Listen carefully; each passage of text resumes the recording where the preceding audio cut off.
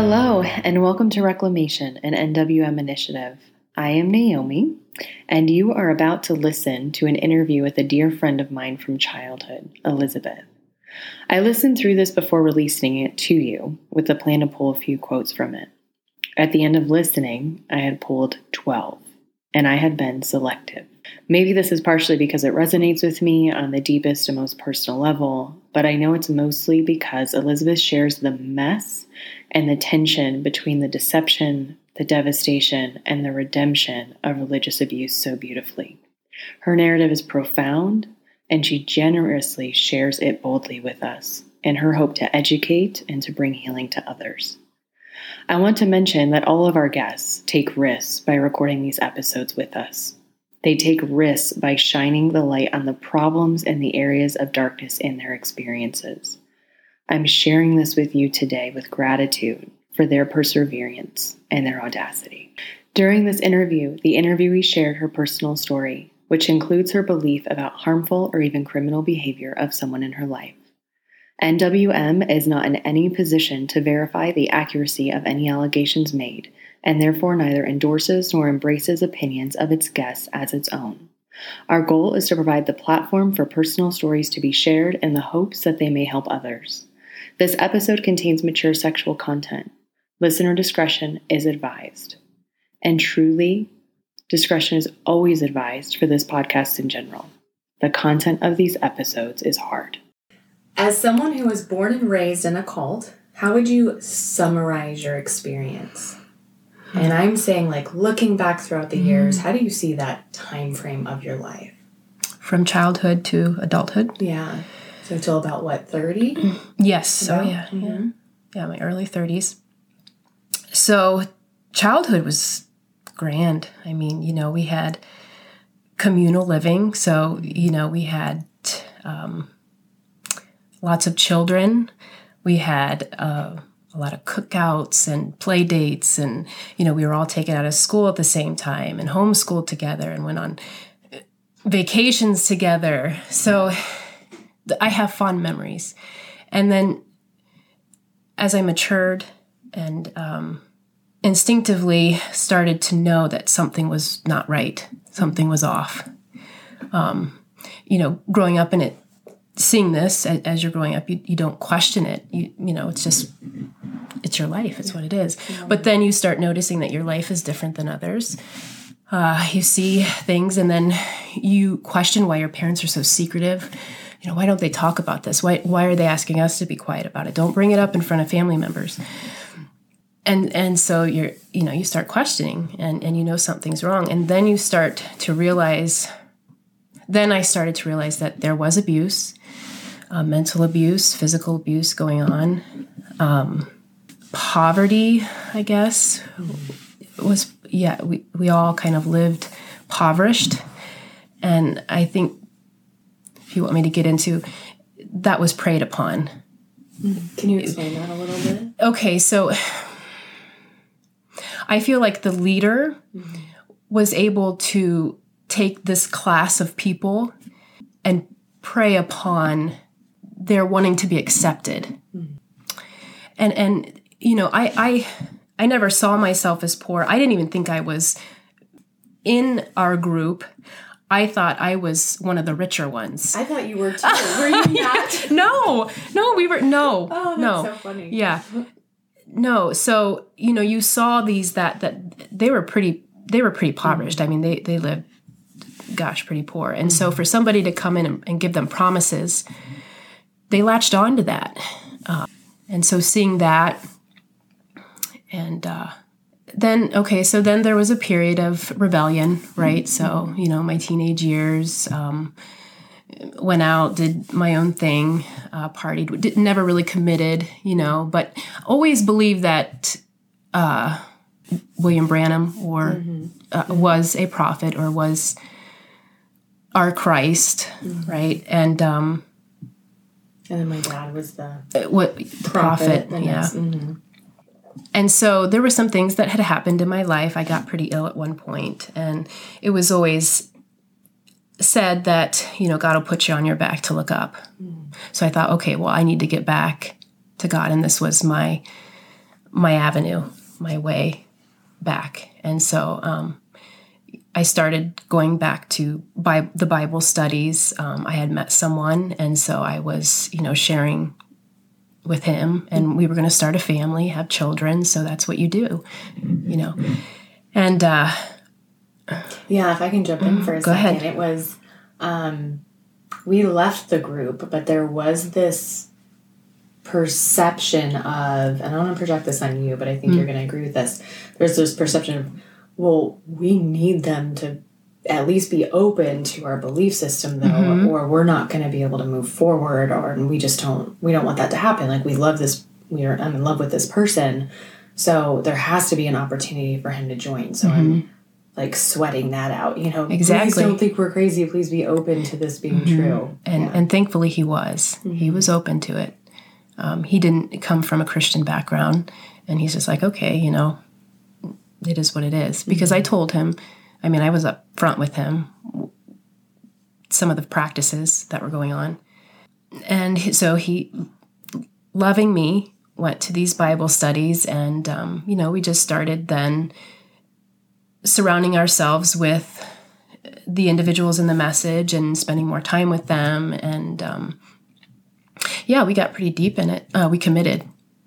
And then do we want to go into then the catalyst of... I'll hold off on that. Okay. I'll ask you a couple more questions about that time frame first to give a little more context to it. Mm-hmm.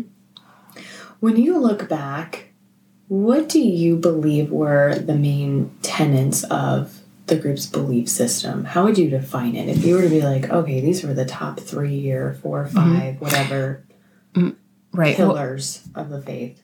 Right. William Branham was the center of our faith. He was our Christ figure. We had to go beyond the cross. So they separated Jesus, the human, from the Christ, that light that abode with him. And so now that light was with William Branham, and he was the voice of God to this generation. So even beyond that, though, we had a prophet. I call it a fundamentalist group. So they broke off from the Branham churches and now had their own ideas. What would you say, dogmas? Right. We added to it. So even, And the way I've described it is we added to it to the degree that my dad, the prophet you're referring to, his first wife, who is still in a Branham church today, left him because his beliefs were too radically different from a traditional Branham church for her to stay with him.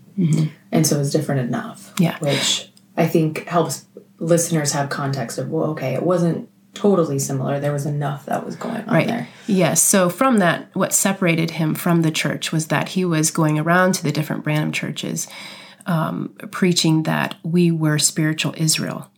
And so there was a group that then left the church and went to follow Philip. So that would have been one. We were spiritual Israel. Israel, the natural Israel was a decoy. So those would have been... What would you say were like the main tenets, might be the wrong word, but the main tenets of the culture in the group? When you look back, you're like, these were big cultural things. I think one you mentioned already would be a sense of community.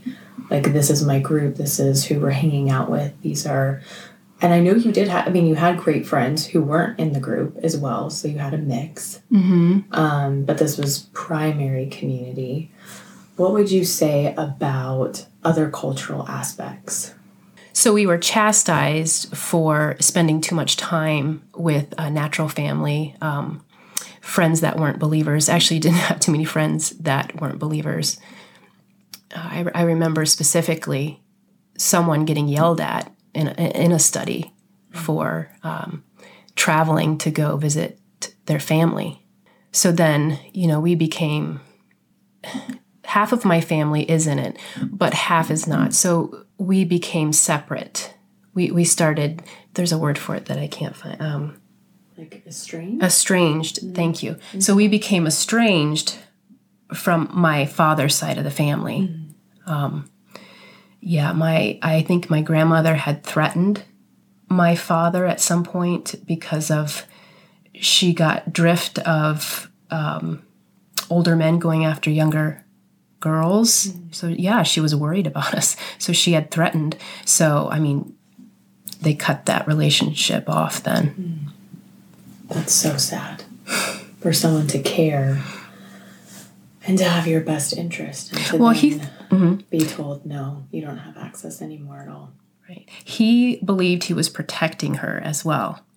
So she was saying negative things about the prophet, about their beliefs.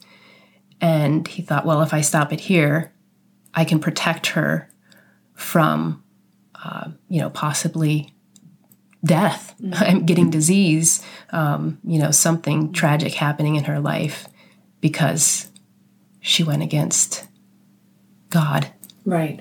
Yeah. And it really was viewed that if someone spoke out against my dad, being viewed as the prophet, then they were blaspheming the Lord. And scripture is very clear that blaspheming the Lord is very serious and it's dealt with very seriously. And so there was this idea of we're going to protect the people we love by cutting them off because they don't agree and we don't want them to be saying bad things. So we're going to hopefully eliminate that possibility. So there was this interesting twist to it of this is a loving gesture.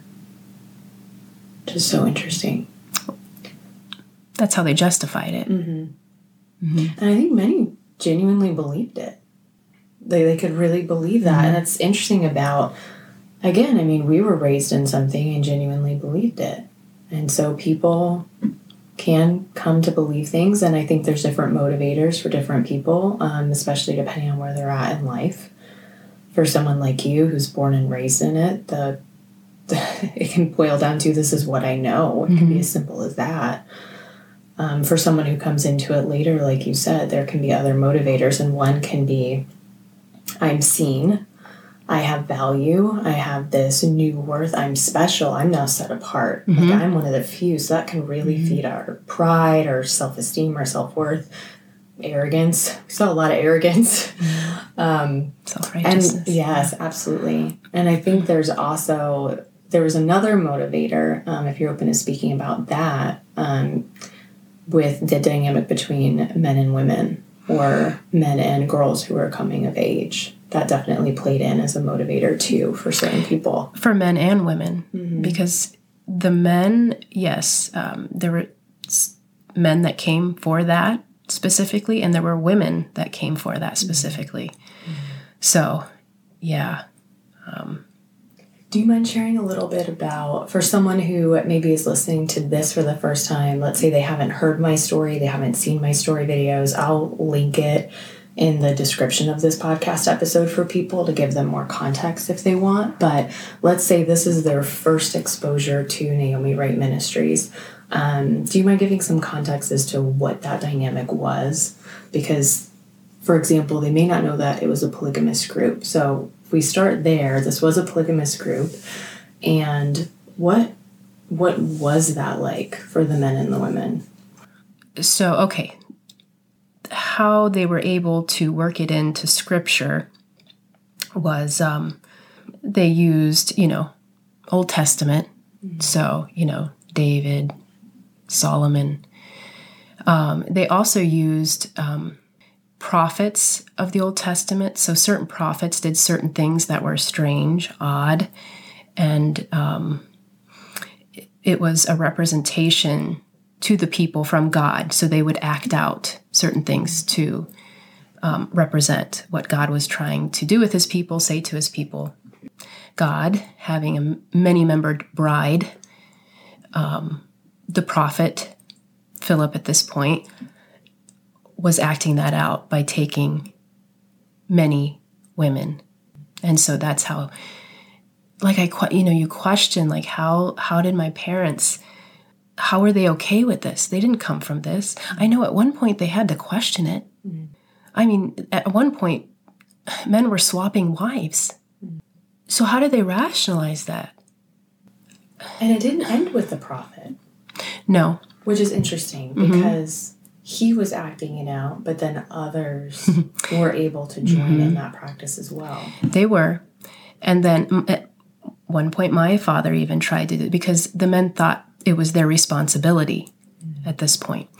And my dad really had trouble with it because he struggled with it. He felt he had to take on another wife.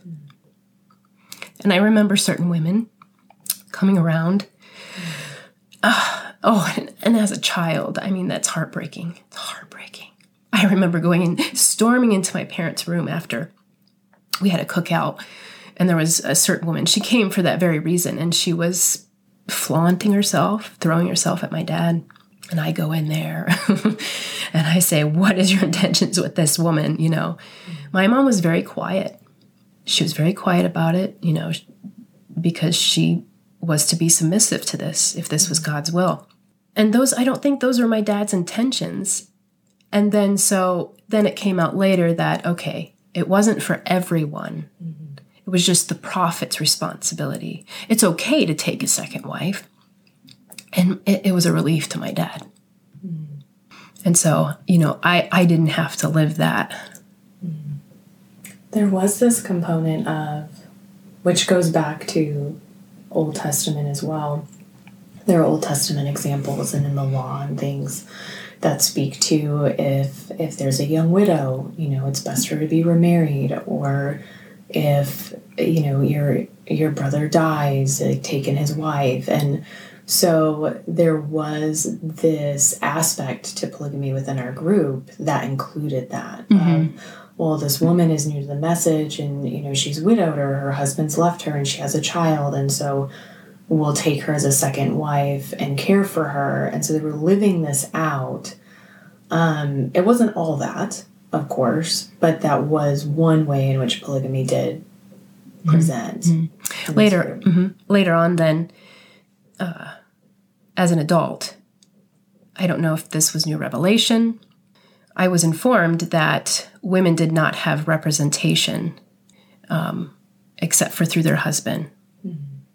And you know, I questioned that immediately. Like, what do you mean? Can you define that for me? Like representation. Like the man was the mediator for the woman. To other people or to God? To God. So, and I immediately like, oh, can I have a personal relationship with God? What do you mean? I have to marry a believer for God to see me, for me to be represented as bride, as part of the bride. So that was a hard one. And then how did this aspect of the group, the polygamous aspect, how did that play into the young women like yourself as you came of age, as you approached 17, 18 years old? And the reason I'm asking you to speak to this is because I've been asked about this a couple of times. And I have shared my side. And my side had some interesting differences being the daughter of the quote-unquote prophet himself.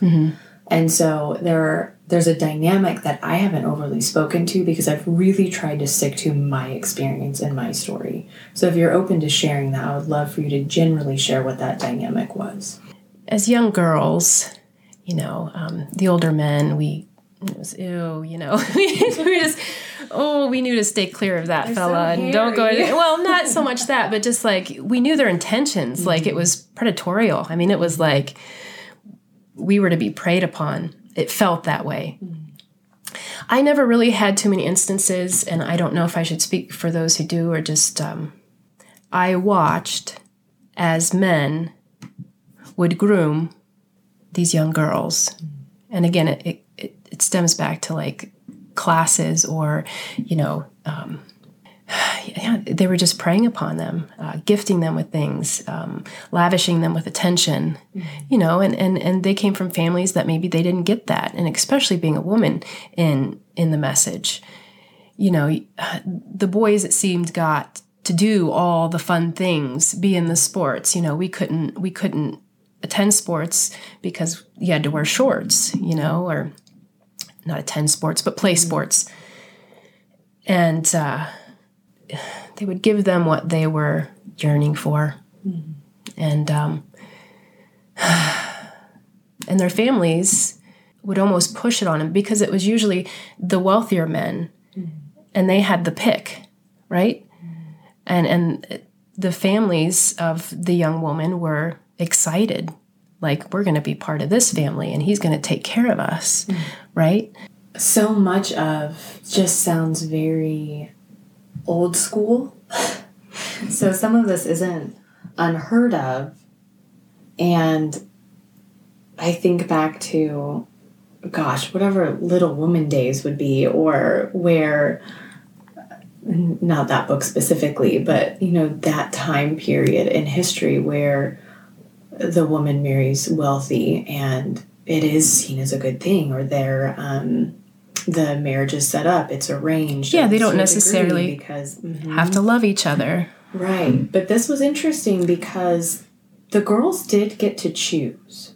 They did say yes or no, but it's difficult to say it was a full open choice when, one, you're groomed for it, starting likely before the statute age. Like, they're already getting ready. Like, someone's already picked you out and has their eye on you. They're kind of just waiting for you to be old enough. You've been deprived of some basic human needs, and such as that love and affection and attention and those sorts of good things that people should have, those aspects of unconditional love and support from people in their lives. And the family is seeing it as such a good thing. So all of this can be, like I said, you could look at other time frames in history where this stuff happened. But here's the really messed up part. Here's the real twist. It was God's will. You were marrying a man of God who either was the prophet himself or was very close to the prophet. And so this like proximity situation. And it was God's will for you to, how could you not want to be with this man? What is your issue with God? And so it spoke to people's view of God and their relationship with God. It would be questioned. Would you agree with that? I do. Yeah. I see that. And that's the real coercion part. That's the real manipulative part. Because a woman could decide, I'm going to go along with this marriage because I do see he's a good man. Maybe I don't love him. Maybe I'm not attracted to him, but he's a good man. He's kind to me. He'll provide well. He'll help take care of my family. A woman could make that choice for herself. Right. But you add this religious piece and you throw God into it, and all of a sudden it's manipulation. While you were active in the group, how would you describe your view of God? From very early on, I had a personal relationship with God. So, you know, in my bed at night, I was talking to him. I talked to him, you know, throughout the day. So I felt I had a personal relationship with him. But if you're asking if I was fearful, like he was vengeful, I didn't feel that till maybe later on in life when when fear was pushed, I feel like. So things would be said like, this person denied the message and they now have cancer and are dying from this. And then you're like, whoa, I mean, yeah, is he, you know. So I would speak to him and talk to him, and he knew my heart, and he knew I wanted truth, and is this the truth, you know, but you know, I never really saw him as vengeful.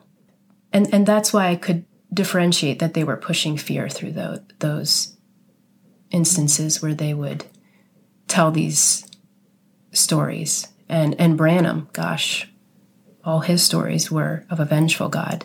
You know, you deny this, you drop dead. Right there, you drop dead right in front of me, right? Yeah, I saw him as a father figure, you know. I thought I knew him. I didn't know Jesus. You know, I knew God, and then at some point he goes, okay, let me introduce you, you know. Let me introduce you to my son. Because Branham was that Christ figure. God wasn't so much messed up for you as Jesus was. Yeah. Yeah. Right. And it's a gift. That was a gift given for sure. He protected me from that. Because when, I was stepping away from this, you distrust everything then, and he is the only, I thought, well, there's only one thing, and that's my creator. So I'm just going to hold on to that.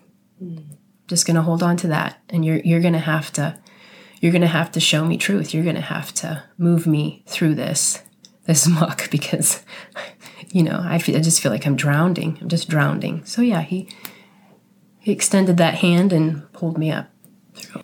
He says that he will do that, and he has followed through. He means it. For anyone who's listening who may wonder where he is, if you ask to see him and to meet him, you will find him. Absolutely. Even in a mess like this. Gosh. It's amazing. Yeah, seriously. What was the catalyst for your exit? How did that come to be? So we moved an inconvenient distance from the believers, right? Convenient. Yeah. And so, we were spending less time. And the funny thing is we actually moved off grid. So I didn't have a lot of electronics, right? Like we didn't have TV at this point. We didn't have computers and things. We were going through a period. And I started reading my Bible. Started reading the Bible. And was coming across different scriptures that brought question about certain things. One was, I'm not going to be able to quote it, but I think it's in 2 Corinthians, and it talks about the that Satan can masquerade as an angel of light. I'm like, what? I mean, So then whenever you went with a question to a believer, in my specific case, I was always told, Elizabeth, be careful. Don't question the prophet. That ended it. I mean, I never was able to satisfy that my question or get it answered. And then I read that God gives you permission to test a prophet. You have permission, right? Actually, it's a responsibility. It's stronger than permission. Exactly. And so I was reading this, and then where we were living, there was a neighbor, and just so happened to be Jehovah's Witness. So she came up with her tracts one day, and she's trying to prove her religion is the truth. And I'm like, I'm going to prove mine's the truth, So I start researching. I'm going to come to her with all this, proof. And so I went to a website that was originally pro-Branham initially. And, I was going to do all my research on this website. The first thing that pops up is this apology letter. What are they saying? What are these discrepancies they're saying? What's happening? And, we were kept from questioning. So it was a blind faith. And now we're in the age of information. So you just Google it, we were told certain things like a certain picture was in the museum of, do you remember what it's called? I don't remember which museum, but yes, are you talking about the cloud image? Yes. Not only the cloud image, but William Branham's picture with the light above his head. Oh, the only supernatural picture taken. And that this was hanging in the Museum of Supernatural something. So, I can't remember. It was just hanging in everyone's living rooms. Right. It was. Everybody had it in their living room. And so the one thing I saw is that no such thing existed. Yeah. And what? So I just went down the rabbit hole, started reading all of this where they were finding all these discrepancies with his prophecies.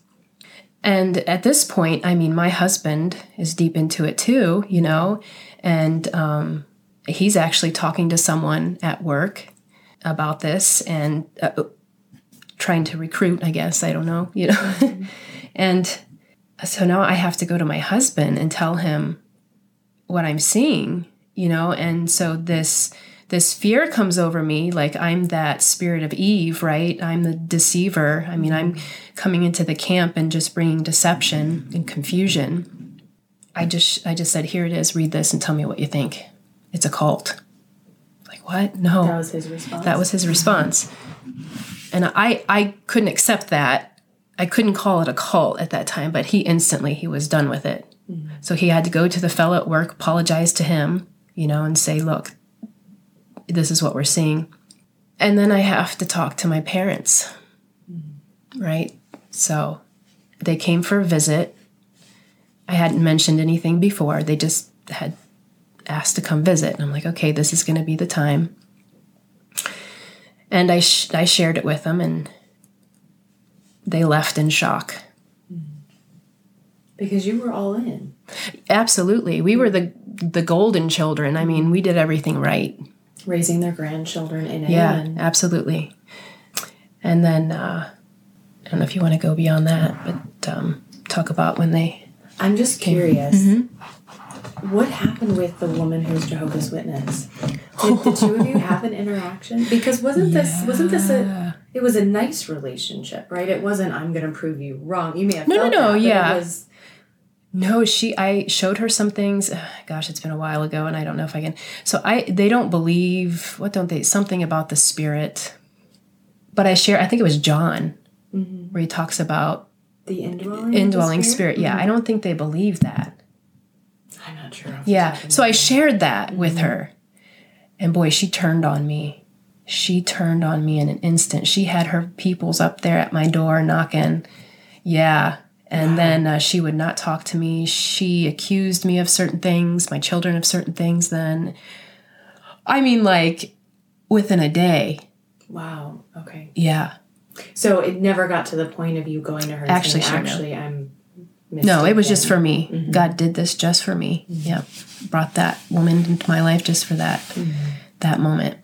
See, he gave you that fighter spirit and he used it. Have you had any contact with any of the leadership of the group? I would say the top men, the elders, since you've exited. I'm going to ask you about your family separately. Mm-hmm. No real interaction. Like if they come asking me, why or anything. Okay, so my father would be considered one, but beyond him, no one came to Adam and I asking what, like in a loving spirit, just what are you seeing? What are you having problems with? And they wouldn't allow us to share in any of the things that we were seeing, or, I've already seen that. No, I don't need to read that,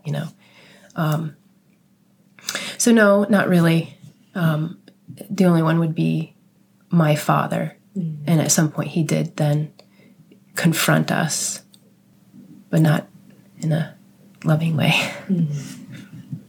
Was that soon after you had? Yeah, it was with it was in the first week. Okay. Week of us telling them. Mm. Did that shake you and make you consider reconsidering? No. Yeah. No. Your eyes were too open. Yeah, they were.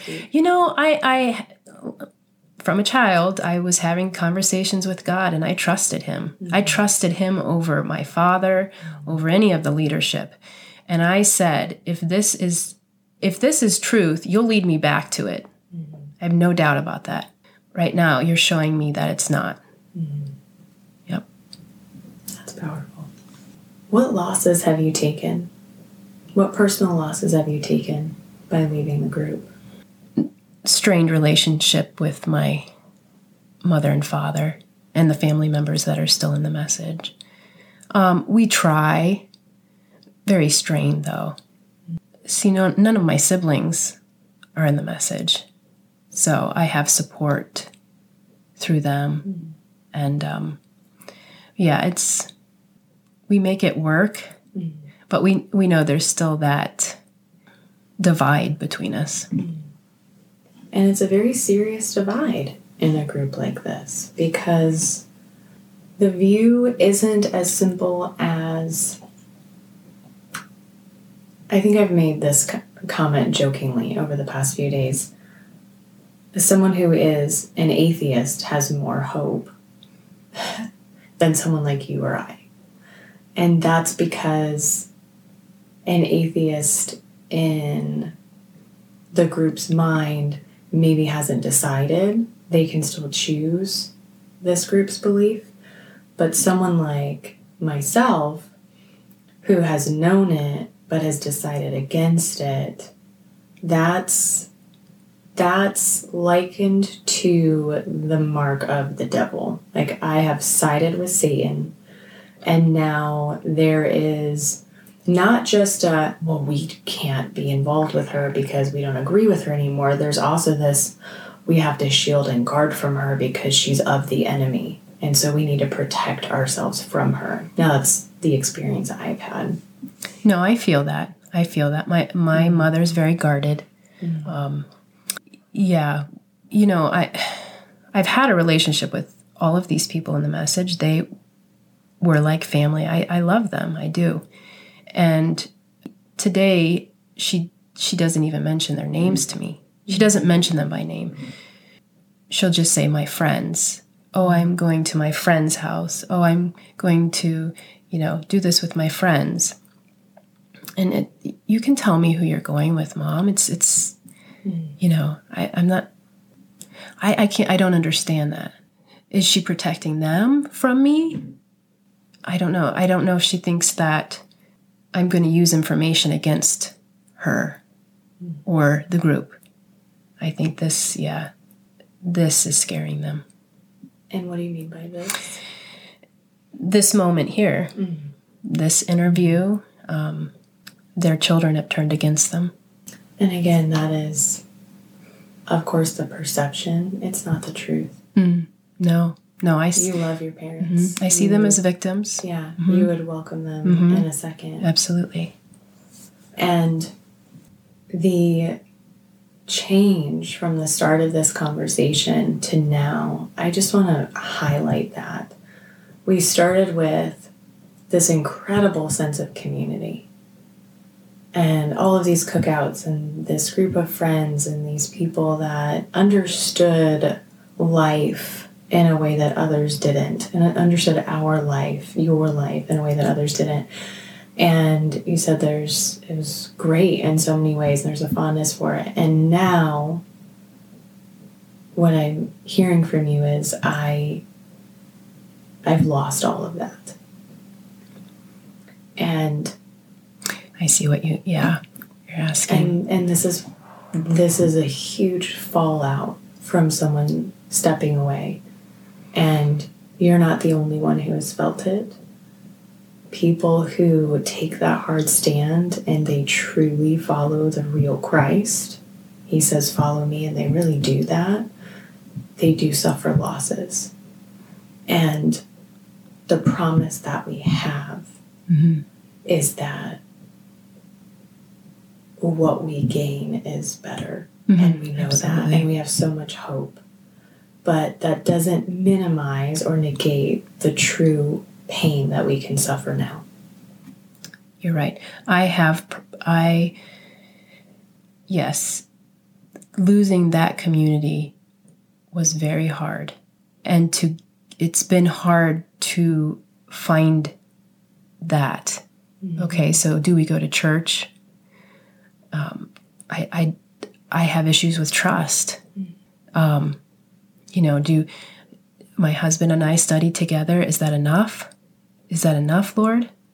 Do we need to be in church? I don't know if that's where you're at. And so we just started individually, our own time studying together, then just within our surrounding community. So, we've collected friends here and there, and they're they're believing Christians, and it's not like it was, though. In that group, you have a common goal, a common belief. You're all on one page, and you make a point to see each other very often. You're with each other quite a bit. I mean, several times a week, you're with these people. And so, yeah, I find it hard to build relationships like I had at one time. Very distrusting. You know, we've tried to go to church. We've gone to a mega church. We brought our Bibles, and I felt foolish when we walked in because we were the only ones carrying our Bibles. And I'm like, they don't study out of the Bible? Like, what is this? It's just a rock concert pretty much, you know? And then, you know, there were some other churches that we've tried to go to, and I don't know. I don't know why. Do I have to force it until it feels right? I think the question you just asked is the question I will answer in full in the follow-up episode that I create to our conversation. So all I'd want to say now is that it's good to know what our boundary is, where we're comfortable, and try to push a little past that when we're trying to challenge and maybe grow or check something out. But it's not typically healthy for someone to just blow past that and just shove themselves into the deep end. And so that's how I'd like to answer that for now. I know that I've been taught that in education. I still did it anyway, and it did not go well. It was very unsafe for me, and it threw me into some pretty hardcore dissociative episodes that would last for days, where I just was not even really connected to my body, because it was a very innate trauma response for me. And so I had to seek help for that, to just really ground myself back into my body. So I would kind of float out of my body in church and be hanging out like in the corner of like I could see myself, and I would be so anxious. It's like I could imagine myself running down the street and like ripping my skin off. Like I could not be in a church building. That's not healthy to push to that degree. But it was healthy to listen to a live stream. So there were steps that I could take. And I also had an incredible support person at the time, a professional counselor, who didn't have a background in cults specifically or cult-related trauma, but had some great trauma background in general. And so what he was able to transcribe kind of from what he knew to what I was going through was really helpful. And I learned how to back away and recognize those signs that I was heading into the point of no return, or like, ooh, I went too far and now I'm really reacting. I learned how to read those signs internally and know, okay, like take a step back, like I need to be gentle. This is too much right now. And then over time be able to proceed. But it was a process. And I would never recommend to someone that they push themselves like that. It's incredibly unhealthy, and it doesn't help with trust issues. We at least have to be able to trust God and ourselves. And I need to be able to trust myself not to hurt myself. That is, yeah. Do you anticipate any fallout from this conversation? I do. If it's found. Yeah, if it's found. But I'm hoping it sparks conversation. You know, I do. I just want discussion over this. I want to share, you know, the discrepancies that were found with this, and hope that they can see that this is a false religion, that they're following a false prophet. That's my hope. Absolutely. And I hear too much sensationalism around groups such as the one we've come out of. And it amazes people. People find it very intriguing and interesting. And I can understand that. I can get that. If you have no framework for this, it can be like, what? And how? And all of these questions. So I understand it. But what people can forget and lose track of is these are real people made in the image of God who are loved by someone. They are someone's child, maybe someone's parent, someone's brother, sister. These are real people and these are real lives, and they are a part of the next generation. Who is a part of the next generation? And so if we don't speak to this now, how many more generations continue? I at least need to know that I tried. And it's not, oh, I just tried because I should. No, these people have faces. They have names. They have stories and hearts and souls that are in jeopardy. Exactly, yeah. And that's not something to sensationalize. So thank you for speaking to that. Have you found anything positive from this experience as you've had more space between your exit and now? Well, yeah, I mean, God has led me to truth, right? It's an amazing thing. It's an amazing thing. You're building your foundation on a false belief. And I needed a severe humbling. And he came in, he tore it down. I'm no longer bride. All these promises that were offered through the message that I believed, I had to let go of. They were comfort. They were, that cozy blanket that I protected myself in. And boy, he annihilated it, right? And then slowly started building my foundation again. But it was a severe humbling. Boy, but I needed it. I needed it because I thought I was special. I thought I had it figured out. I was the true bride of Christ. And, it's a very small Noah group.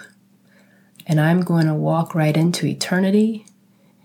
The millennium's right there for me. And I wanted that. I was promised that. Yeah. He knocked that out from underneath me and started building up my faith. Well, the main thing is like I said, he introduced me to his son, Jesus. I didn't know Jesus. They separate the man from the Christ. So, and we, Branham was our Christ. We fell asleep to his life story. We enjoyed activities in his coloring books. We knew all his prophecies. And, it is. It's like a mourning. It's like a death. I mean, someone has died, and I loved this prophet, this man, and even part of me loved the prophet, your father, So yeah, it took some time to grieve. But God was there every step of the way, reassuring me, helping me get through that grief. And I'm so thankful I had support through my husband and through some siblings. And now through the truth of who Christ is and him choosing to come to earth, both fully divine and fully human, and suffering and being persecuted and dying on a cross for us, we do then have the opportunity to choose him, repent for our sins, be forgiven, and be a part of the bride for real. And our prayer now is just that the bride is billions of people. Right. Yeah. And not 100. Not a remnant. Yeah. Small remnant of folks. Right. And so with Jesus, there is truth. that we can actually stand on for some of what we had been told before that was used incorrectly. Mm-hmm. How has this history shaped you as a mother? I just keep an honest, open dialogue with my children. They got, at very early age, I was teaching them about William Branham, and then, stopped, and then just started strictly Bible then. And I'm just relieved. I'm so relieved. I'm so relieved that I didn't indoctrinate them, through their life, and now they're going through something like this, and, I'm the parents that are still in the message and they're finding truth. But yeah, no, it's a relief. Have you thought about how incredible it is? Because do you know what generation raised in a mix of the William Branham Message Church, but then my dad's version of that, the splinter group that he created? Were you third generation? It might even be fourth. My great-grandmother was part of a Branham church. Okay.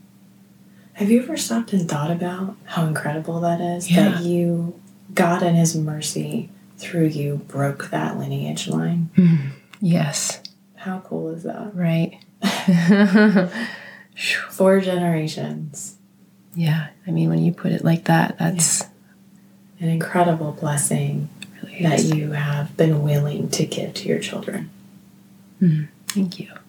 If you were to issue them one warning as they get older and they step out on their own so that they never find themselves in a similar situation, what red flag would you want them to be aware of?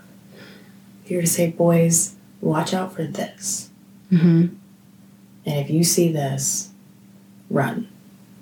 Anyone who's claiming that they have the truth, if they're not allowing for open discussion and questioning it, and they get upset, I always want them to question.